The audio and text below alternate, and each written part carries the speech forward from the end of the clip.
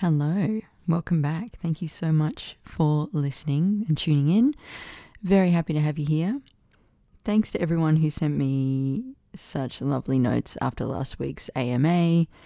I was a little nervous putting it out, but you were all so nice.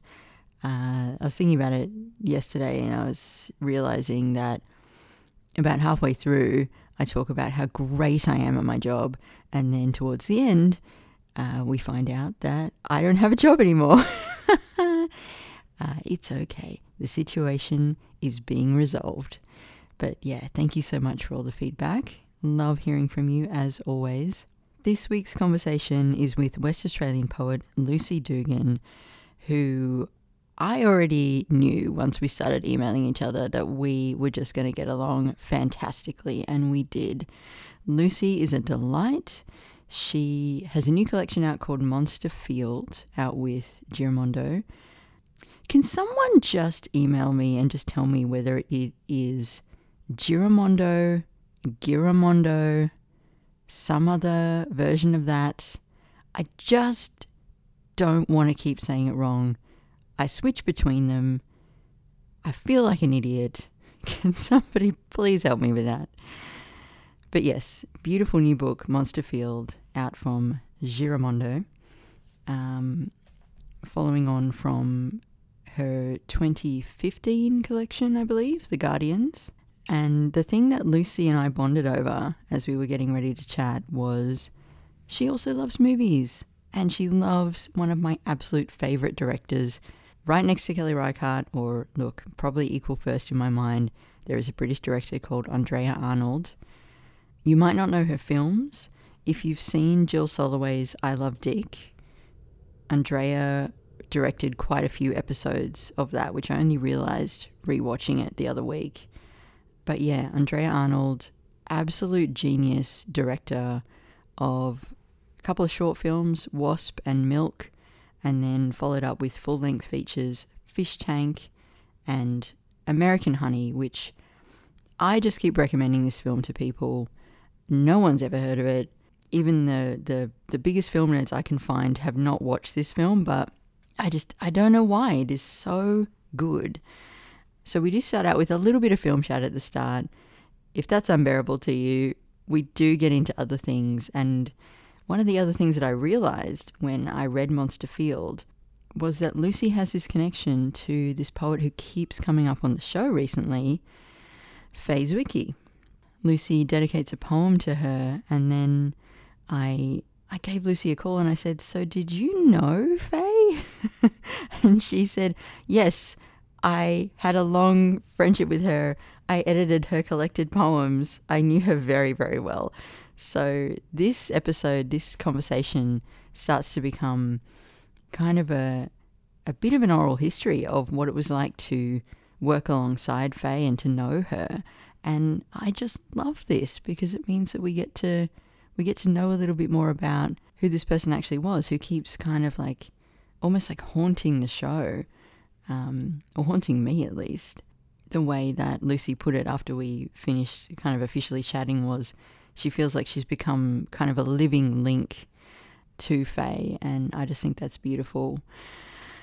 So I do hope that you enjoy this conversation. I certainly did, and I very much am thinking about and turning over in my mind how I might get over to West Australia and just connect with more of the poets over there, because you guys are crushing it, and I just want to get to understand more of these connections between poets.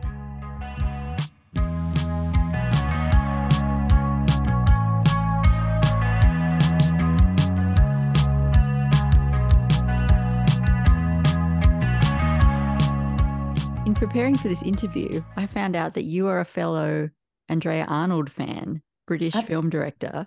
Completely. Yeah. And that was such a nice thing to discover. And then I don't know, I went and did my homework. I went and watched American Honey. So Oh my God. See, this is the problem. We could just derail this whole thing and talk about American Honey. Well, we could. Absolutely. There's a lot to say. Yeah, look, I suppose, yeah, Fish Tank for me was, you know how you just have a view or a watch, and something, it's like it's almost being haunted or something. And Yeah, that's such a great word to use. Yeah. yeah, and I think it was around the time that, I mean, I do write. I don't necessarily write slowly. I can write in a real storm, but the books I've made take quite a long time to come together. So I sort of do feel like there's these kind of residing kind of presences that kind of hover around them. And yeah, after Fish Tank, she was certainly one of those. Yeah, watching that, I was just thinking about how her films are, I don't want to say poetic because I think that word gets massively misused when it's Yeah, applied to other things, but sure. they share the qualities that some good poems have in that they're saying a Yeah, lot of things at once, they bear repeated engagement, they resist simple interpretation. completely. I think what it is the most, though, is that in her films, I always get the sense that her characters that are really struggling, often really on struggle street, tune in to some other life that's underneath it all, and Yes. that is, a space of possibility, of consolation, of kind of escape from everything that late capital demands of a human being. It seems to me that she is kind of interested in that space, and they're not necessarily they can have pastoral qualities. I mean, but they can also be quite sort of grotty spaces as well. But they're kind. That to me was the sort of atmosphere or feeling, I think, that I was trying to go for in the Guardians a lot. Mm. Yeah, I don't know. Do you feel that about them? I'd never thought of it that way, but that is absolutely it, right? Like Mia in Fish Tank is her only moment of positive action is trying to free the horse Absolutely. from the men in the trailer park, in the caravan park. Yeah, Um, completely. Yeah, yeah. yeah, Oh, and I and also yeah, sorry, go on. no, that's okay. I'm just so excited to talk about it. Um, I know. Yes, gorgeous. Yeah. uh, yeah, and I also realized that there is this time and character link from Wasp, which is a short, Yes. to Fish Yeah. Tank, and then to American Honey. Yes, absolutely. I'd That never sort of seen that thing of before. the trapped insect and the kind of desire to somehow attend to that creature on that this, yeah, definitely, absolutely. As soon as I saw American Honey, which is only last night, I suddenly, yeah, thought straight back to Fish Tank and to Wasp, and saw this, yeah, complete sort of, yeah, lineage of those things. Yeah, yeah. Yeah. And I don't think it's any surprise that she was completely attracted to Wuthering Heights, and makes a fantastic film adaptation of that novel. I have to say though, I watched it. Possibly my expectations were too high. It is Mm, bloody brilliant, but mm. it doesn't have all, she's not able to use all her tools, No, some of which are things like amazing connection with popular music. Like you said, non-professional true. actors. That's quite true. That's quite Yeah. true. Yeah, that's right. That's true. They're her things, aren't they? Yeah, and her Yeah. movies they are soundtracks, aren't they? Yeah. And Oh yeah. I think the other thing I really admire about her is her interest in particularly dance, but also Mm. movement as a means of sort of, the sort of the ways in which her characters might sort of, I don't know, in a way, attain a communitas through non-verbal gestures and things. I think that's really, and of course that can be really, that can be really dark and extreme. In like the pissing on the carpet in Yeah, that moment is yes. fucking incredible. So yeah, it is so incredible. She sort of does make that something like that sublime. I don't, Yeah. yeah. But that sort of non-verbalness, I guess I've found, or non-verbal communication, I've sort of found quite fascinating. Yeah, and Mia actually in Fish Tank, another positive thing she does is dance. Yeah, So, absolutely. and the That's only right. moment she connects with her mother is when they dance together. Is when they dance. Yeah. Yes. So we are these people who use just words.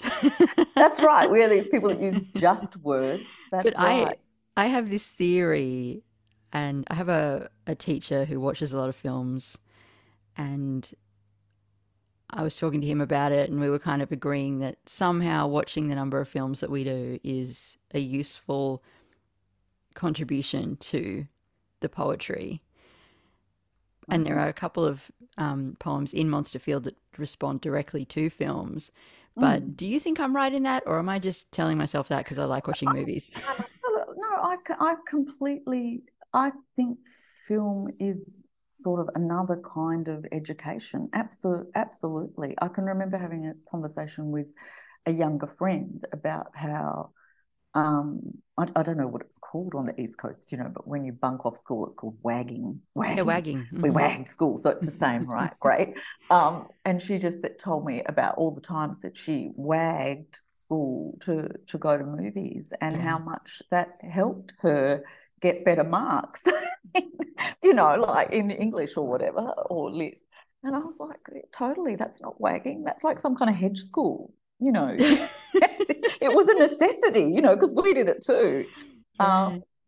And also the naughty pleasure of getting into maybe an M-rated or R-rated film when back in the day that was a big thing. It's Oh, not it it's was a not now. huge It's not deal. now because content is so available. It's so everywhere. We're just in a sea of it.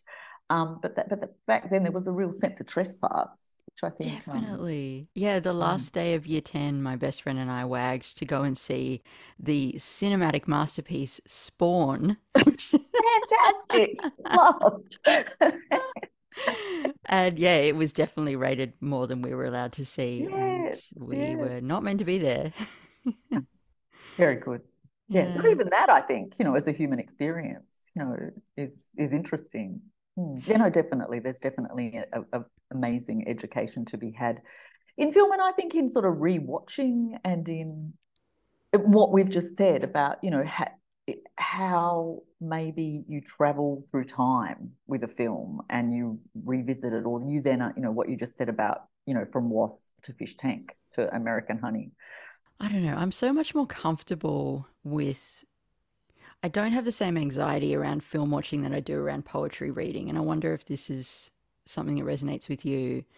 I feel like I have total permission with films to just go watch whatever I want to watch, like what Yeah. I like, Yeah. hate what I hate, have my Yes. opinions. But Yes. with Yes. poetry, Yes. and maybe this because I am a poet or because I'm connected to other poets, I feel like there's this sense of like I have to have read certain things, Mm. and Yeah. Oh, that's true, I think. it's not okay to just like I don't trust my gut instinct around my taste as automatically, which No, is me so neither. weird. Really? Yes. No, Okay. no, no, no, me neither, I don't think. Why do you No, think and that the is? fear that you'll be found out as some kind of, If you don't like Les Murray or something, yeah, yeah, exactly. mm.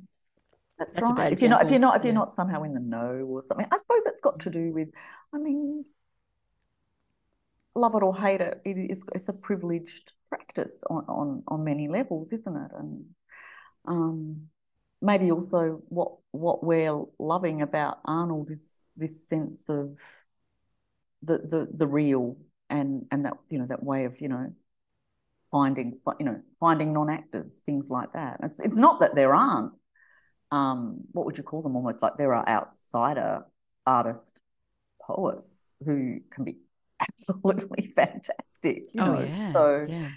yeah, but I do know what you mean, that it's yeah, there's still something very bougie and there's a sort of connoisseurship, isn't there, of sort of poetry reading I and think that's the mm, word. I think mm. that's it. And that does exist in certain like film bro circles where it's like, Of oh well, if course, you haven't yes. You seen, haven't seen the cut of blah blah blah. Yeah, totally. Of course. yeah, yeah. I met Yeah, those guys. I mean, they're I met fine. those guys too, and may not have joined their film clubs.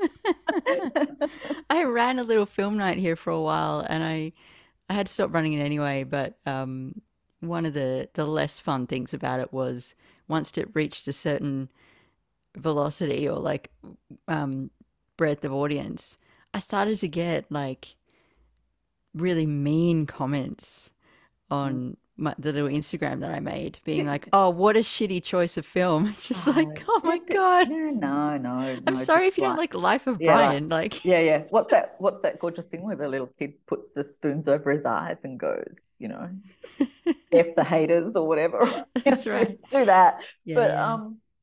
yeah, I wonder, is it because um, does that actually come from a space of loving something so deeply, and then, yeah, that it's that thing of like, and this is something we can get. I suppose we can.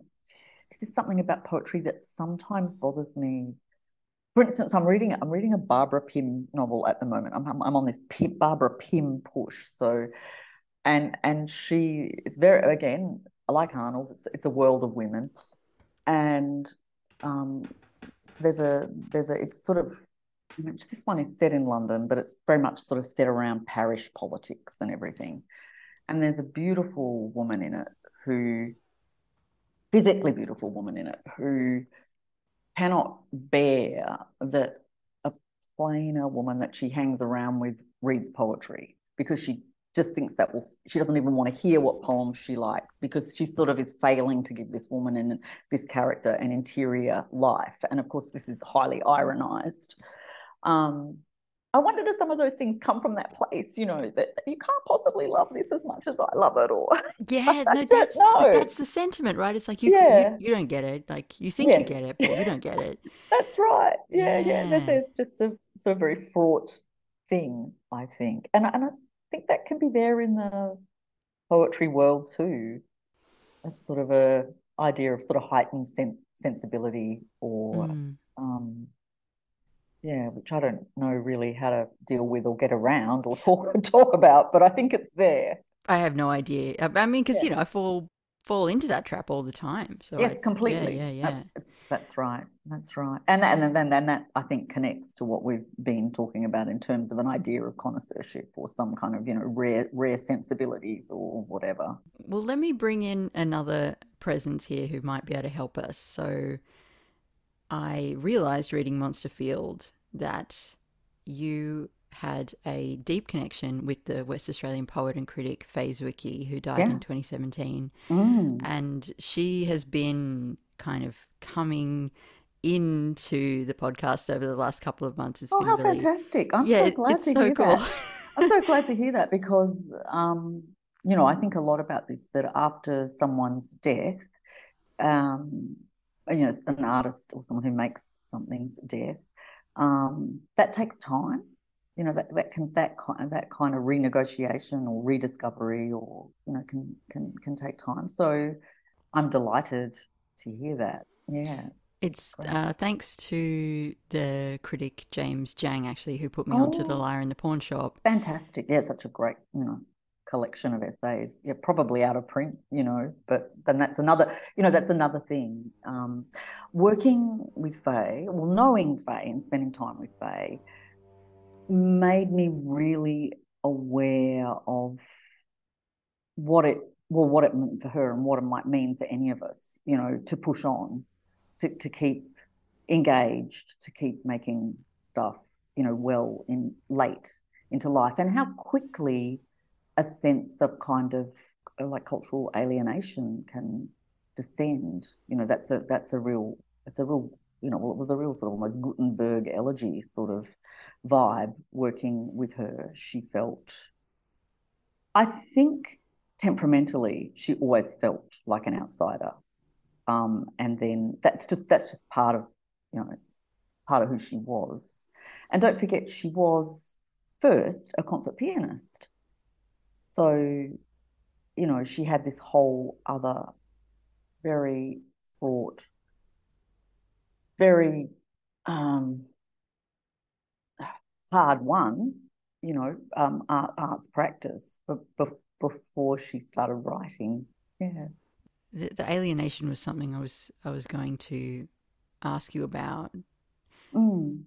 I think it was that she really does belong to, this is no surprise, a sort of different cultural back formation.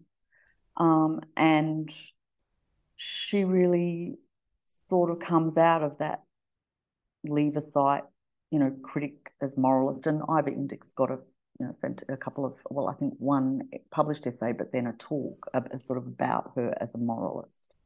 And she would have sort of seen, and this is, I mean, she was incredibly sort of intellectually sophisticated. So this is not to kind of, pigeonhole her and say, well, she was only this kind of critic or whatever, but she would have seen the demise of literary studies, or what we think of as English lit or whatever, within her own department, in her lifetime. That was happening. Cultural studies was coming, theory was coming. And so she would have, I can't remember exactly when she retires, but she was still there in the mid-80s and probably on a bit from that. Just sort of, maybe she would have retired in the late 80s, early 90s. So it's that. I think it's the rise of being sort of present as a writer or intellectual in a completely different way that impacted on her. And and I think there's that. I've certainly, when we did publish some of her journal in different places, Ivor had done that first, and then later on, her and I together decided, well, there is a hilarious and amazing backstory to this. So I've made the argument that her intellectual and artistic life goes on in this subterranean way because she's started to keep this amazing journal, from the 1970s continuously until just before she got too unwell to keep it, which is sort of in a way like a sort of underground university. When you went to visit her, she would say, dispense with formalities and just go, right, I'm going to read you, the next bit I've written. So and she was very excited about everything. And it is this swirl of her life, including going to movies, what she's reading, what she heard on the radio, friendship, all of that sort of stuff. And then she had to have quite serious surgery some years ago. And when she was recovering, Tim Birstall's diary came out, and they, obviously, had been romantically connected very earlier on when she was a young woman in Melbourne. And there's this like really kind of quite brutal, brief moment in his diary, where he says, yep, saw Faye perform as a concert pianist. She was okay. She was good, but she wasn't great. Well, she was livid about this. And what at that point she really wanted, what she wanted, and she wanted me to help her to do, was to publish her journal, because she could reinstate her story. Exactly. Yeah. And kind of go, I'm like, excuse me. I actually did have what it is. And it's a really, I also saw her at the Perth Writers Festival some years ago. I was already, we were already talking about the journal and everything. Someone asked, a young woman in the audience asked her about Birstall, and there was a really long pause. She was on a panel with Germaine Greer, and there was a really long pause. And she said, he took my heart and gave it back to me in working order. So there was still a sense that that had been very important, that relationship had been very important to her. So I think, through time, and even as an older woman, so I think that's why it was so crushing. So yeah, the journal was the thing. And then we eventually, when it looked like she really didn't have a long time to go, I had been in conversation with Terry Ann White, who was then publisher at UWA Publishing. And she said, look, and this was all very fraught, I can't, for lots of reasons, I think what we need to do is publish the poems first, she was really keen on the idea of a collected. Right. And that was not so easy to negotiate, but we did do it. And it was something that was very important for Faye in literally the last days of her life, you know. I mean, people have said, oh, they must be apocryphal stories, but they're not. You know, I was overseas, and my husband, my partner, Tim Dolan, who was my co-editor of the poems and is, you know, the most amazing textual editor with this, you know, amazing track record as a textual editor, came on board and helped a lot. He took her the book in hospital, you know, and then, you know, I was overseas. It was all very tricky. And he said, I said, how was she? And he said, well, high as a kite. What do you think? You know, on pain meds. And they said, I mean, she was very, very happy. Right. But he said, basically, you know, we sang South of the Border. So she wanted him to sing with her, which is very fey. Anyway, I mean, and yeah, so that was really, and what I would like to, in a way, plug is that you can buy the collected poems of Faye's Wiki for $5. Oh, for real? Why? Why is it so cheap? Because UWA Publishing remaindered it. Oh. Yeah. So, you know, Terry Ann left, Right. their priorities changed, their list changed. So maybe your listeners might be quite interested. Well, I remember seeing that book when it came out. I mean, we're only talking like Yes. 2017. Well, 2017, Yeah, literally, yeah. you know, sort of, it was really, you know, I mean, although all the legwork had been done and it was very carefully done and done in consultation with her and with her previous publishers, you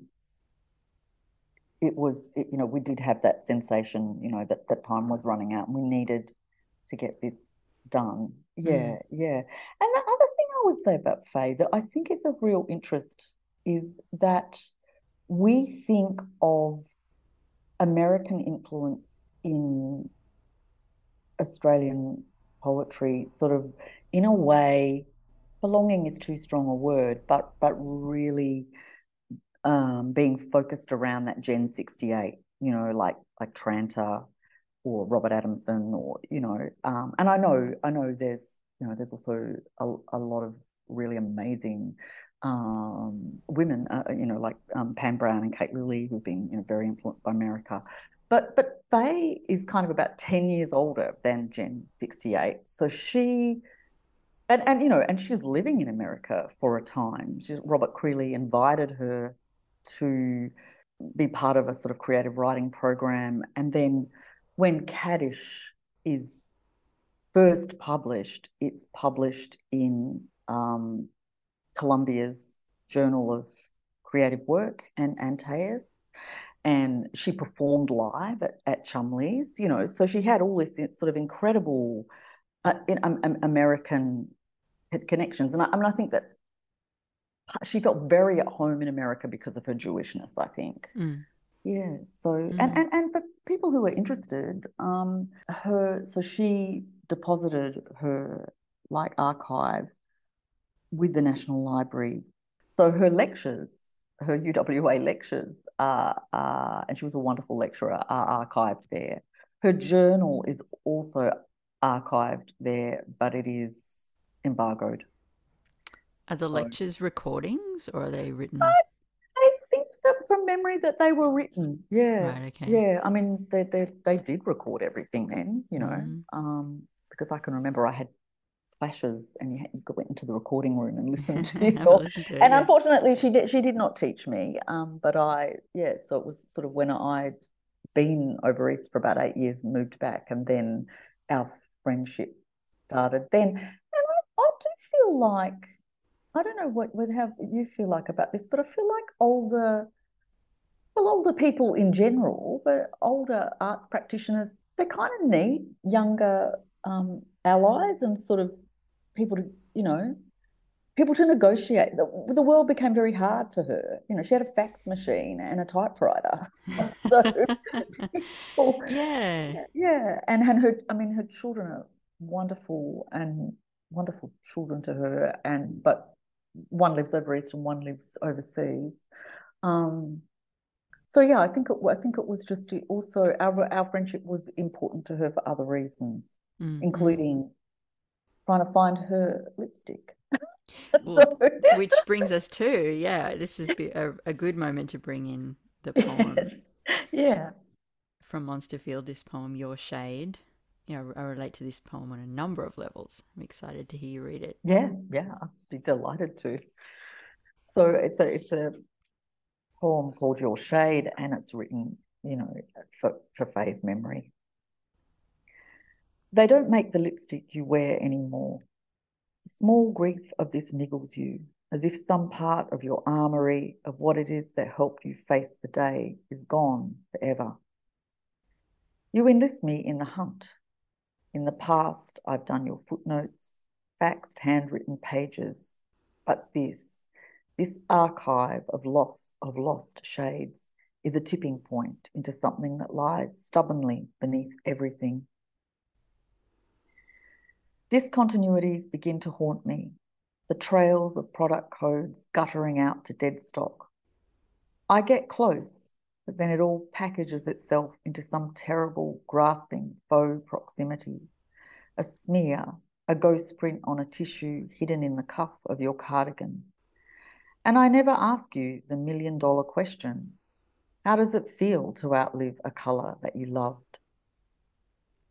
While the decision was being made, as the phase-out happened so slowly that you didn't notice, you kept up your inquiries at the makeup counter. Your bare lips kept moving, but the sounds they made and the questions they asked began to get lost in the queue. Thank you. Yeah, I just circled that stanza. How does it feel to outlive a colour that you loved? I mean, you were talking about older artists perhaps needing connection with younger artists, and completely. But there are these questions that you just can't put to people. Not really. That's right. You can't just say like, so everyone around you is sort of gone, and like, I'm wearing a different coloured lipstick to the one you want to wear. There's some really, I can't remember them totally off the top of my head, but there's some sort of devastating quotes from the journal. I've been copying them out. Like sure. the world I know is disappearing, or I feel like a cemetery bursting with ghosts of it. All these sorts of ideas of and she did absolutely relate to and adore that movie, The Barbarian Invasions. I have to watch that. I totally had never heard of it, film, but I got to watch it. But with this burnt out, I think he might be a historian, academic, sort of retired, sort of shamed in a way, academic. Again, this sensation that he's some sort of dinosaur and that he's like, but this is a hilarious sort of inconsistency, and I suppose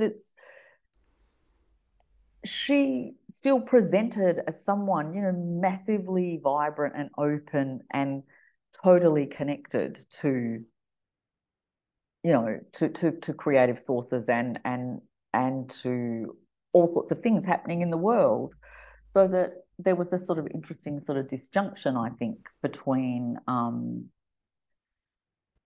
how obviously how she felt and what she projected, or who she essentially was. Like, she to me was sort of, and this is not to be ageist or make any, but she was sort of, she was sort of ageless. She wore her hair very long and still and just with a headband, which sort of had a sort of girlish quality. And she was just amazing with my kids. She sort of forged. She was very good with not only middle-aged people like me, but with young people. She had that real teacher's capacity to kind of get down and go, what drive, what are you really, what are you interested in, like what drives you.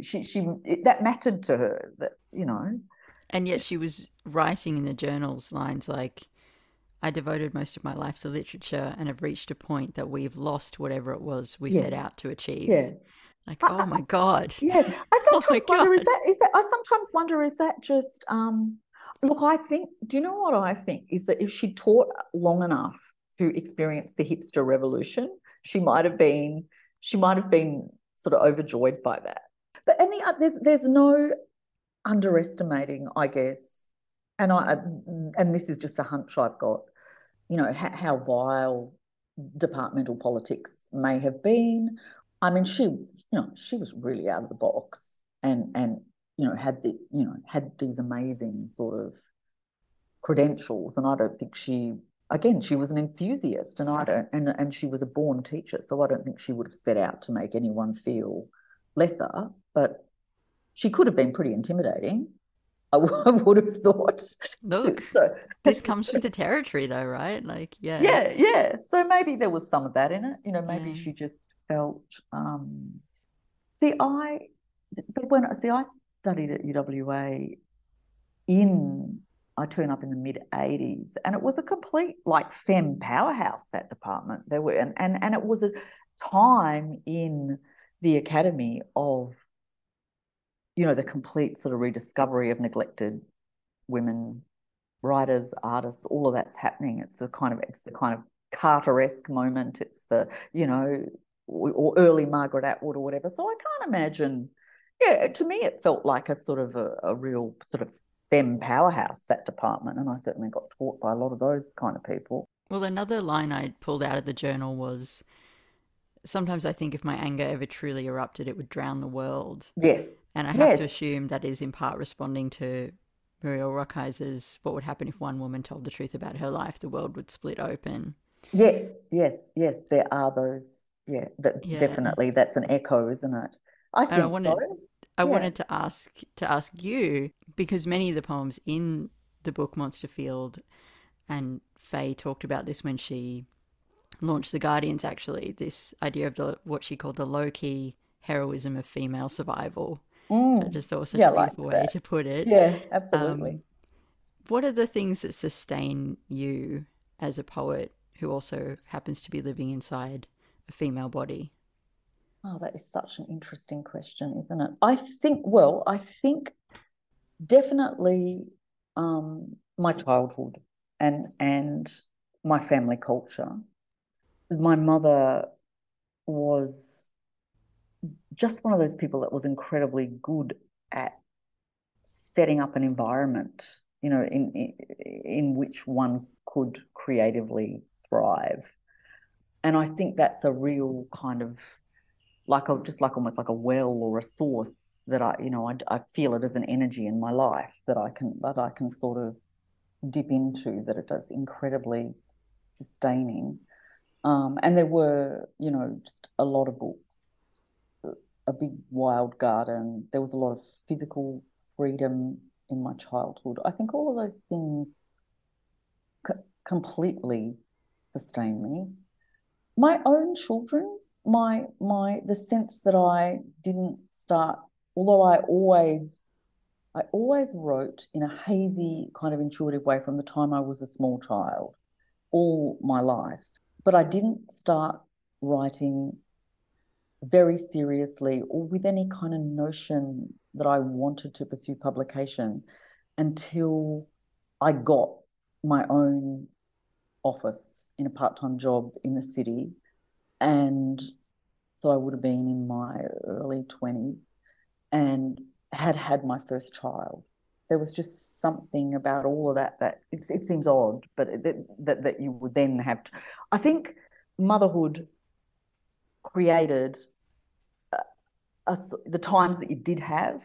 It sort of created a pressure or an urgency. So I've heard other writers who are mothers say that. Yeah. And then I think just you are with these new people that are part of, you know, your children that are part of your lives, and it's how they see the world and negotiate it from the time they're tiny, you know, in an ongoing way that has been very sustaining for me. So my oldest child is not he reads, you know, he's very, I mean, he's not sort of academic, you know, in a conventional way, or kind of, you know, readerly in a conventional way. But I just remember a while back, we were talking about dreams, and we were actually walking through, you know, we were walking through these really heavy doors, and we were each holding one together.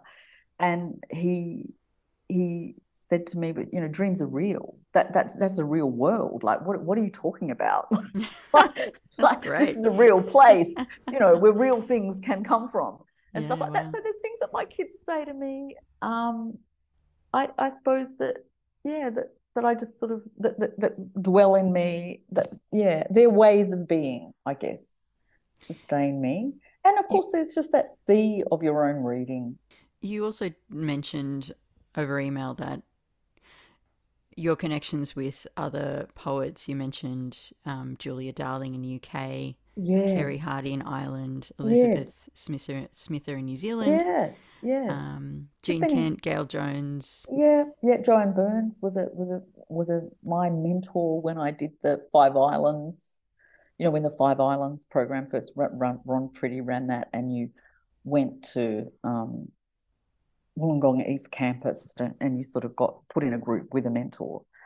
And I was just lucked out so much to have Joanne, and she was incredibly, just, I think there's, yeah, a lot of, I have just had that. I think it's absolute luck just to have some incredibly generous mentors. Yeah, not all of them women, but most of them.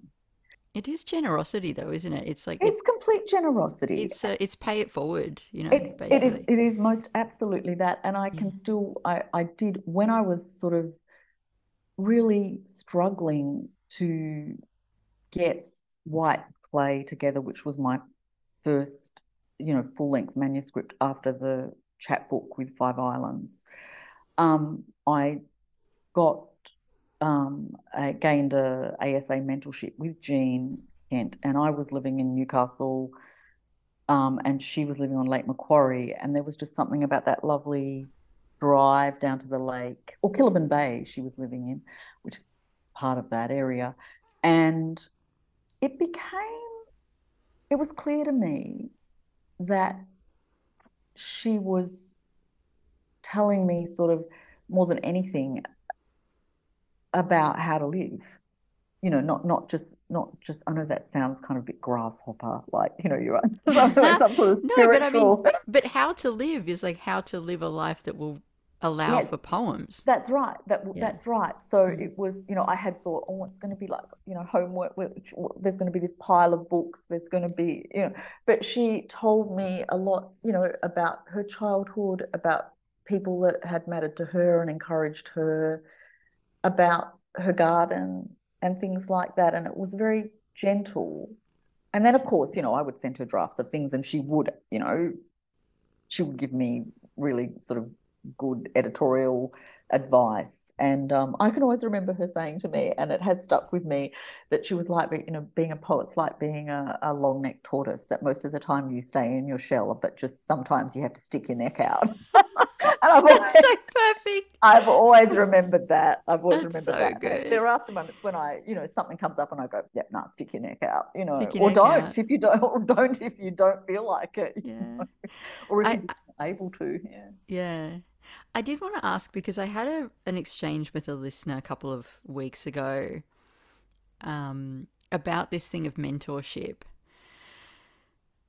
They were kind of saying, "Look, I'm a pretty isolated person, and these structures, things like the ASA mentorship, for example, I don't quite know which country this person was in, but it didn't sound like they had formal structures around them that were really available." Yes, And they yes. were sort of saying like, how do I find these people? Because people want money from me, people want like certain things that I can't give them. Mm, And I just sort of yeah. wrote back and said, look, all I can tell you is that that person's out there and you will find them, and just don't give up and please keep going. But I, like, I just feel like I that was such think an unsatisfactory no, answer. no, no, no. I think it is really hard, and I think there can be sort of you know, obstructions to that. And for me, it's always just been, apart from Joanne, with at the Five Islands thing, and Jean through ASA, that there has been a kind of just a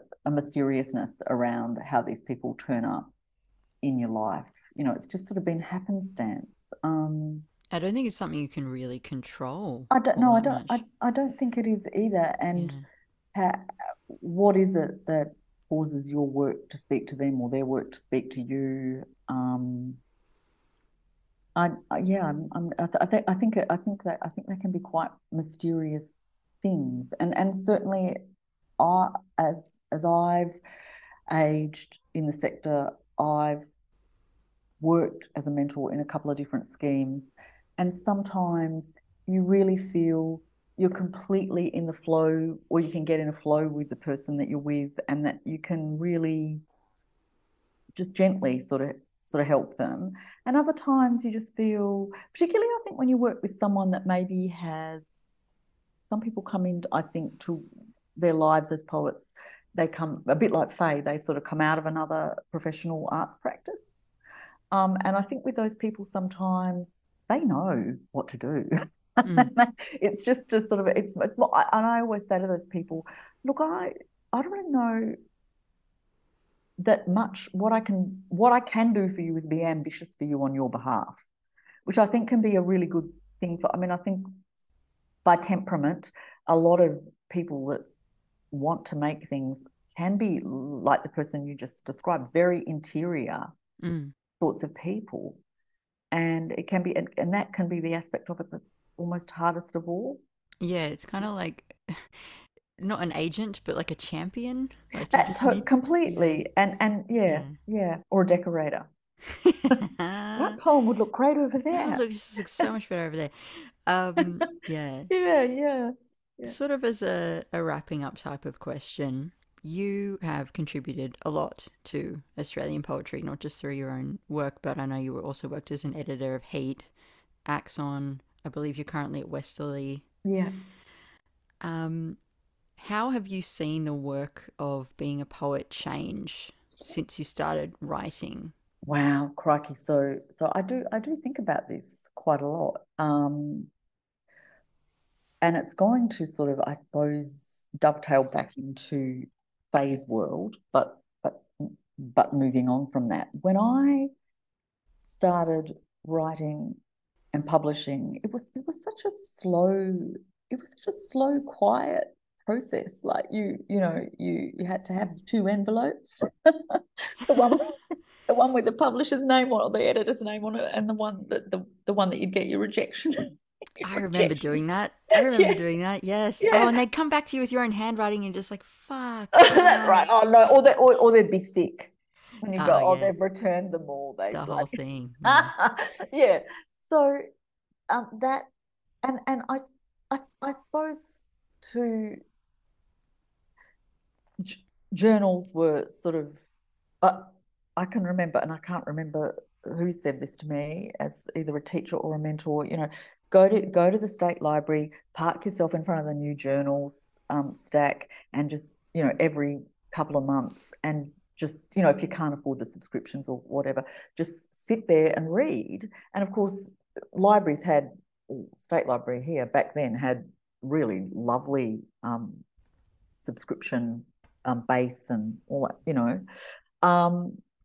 And I guess journals having to have online presence have really changed. I think they had a structural effect on the scene in that suddenly there needed to be a lot more content, and that content need to be found quite quickly. So that's a big change that I've seen. The other one I would say is blind reading. I think has changed the scene in some good ways, and maybe not so much. I've always thought that I know, I think a lot of the time it's connected to demands of sort of funding bodies or institutional demands, but you don't go, oh yeah, I'm gonna go have some brain surgery, so I'll just pick this anonymous. I mean, people earn their reputations, and I think any reputable editor can tell whether that's that person's best work. Mm-hmm. So I think that's changed things a little. I mean, but it's good. I think it's good too. I think there are positive aspects of that too. Yeah, there's a lot. There's just. I think I sort of said to you, I still have this desire for for quiet. And I wonder is the new Heat a return, the reissued Heat kind of a return to a desire for a magazine to sort of have more of that sort of quiet focus in a way.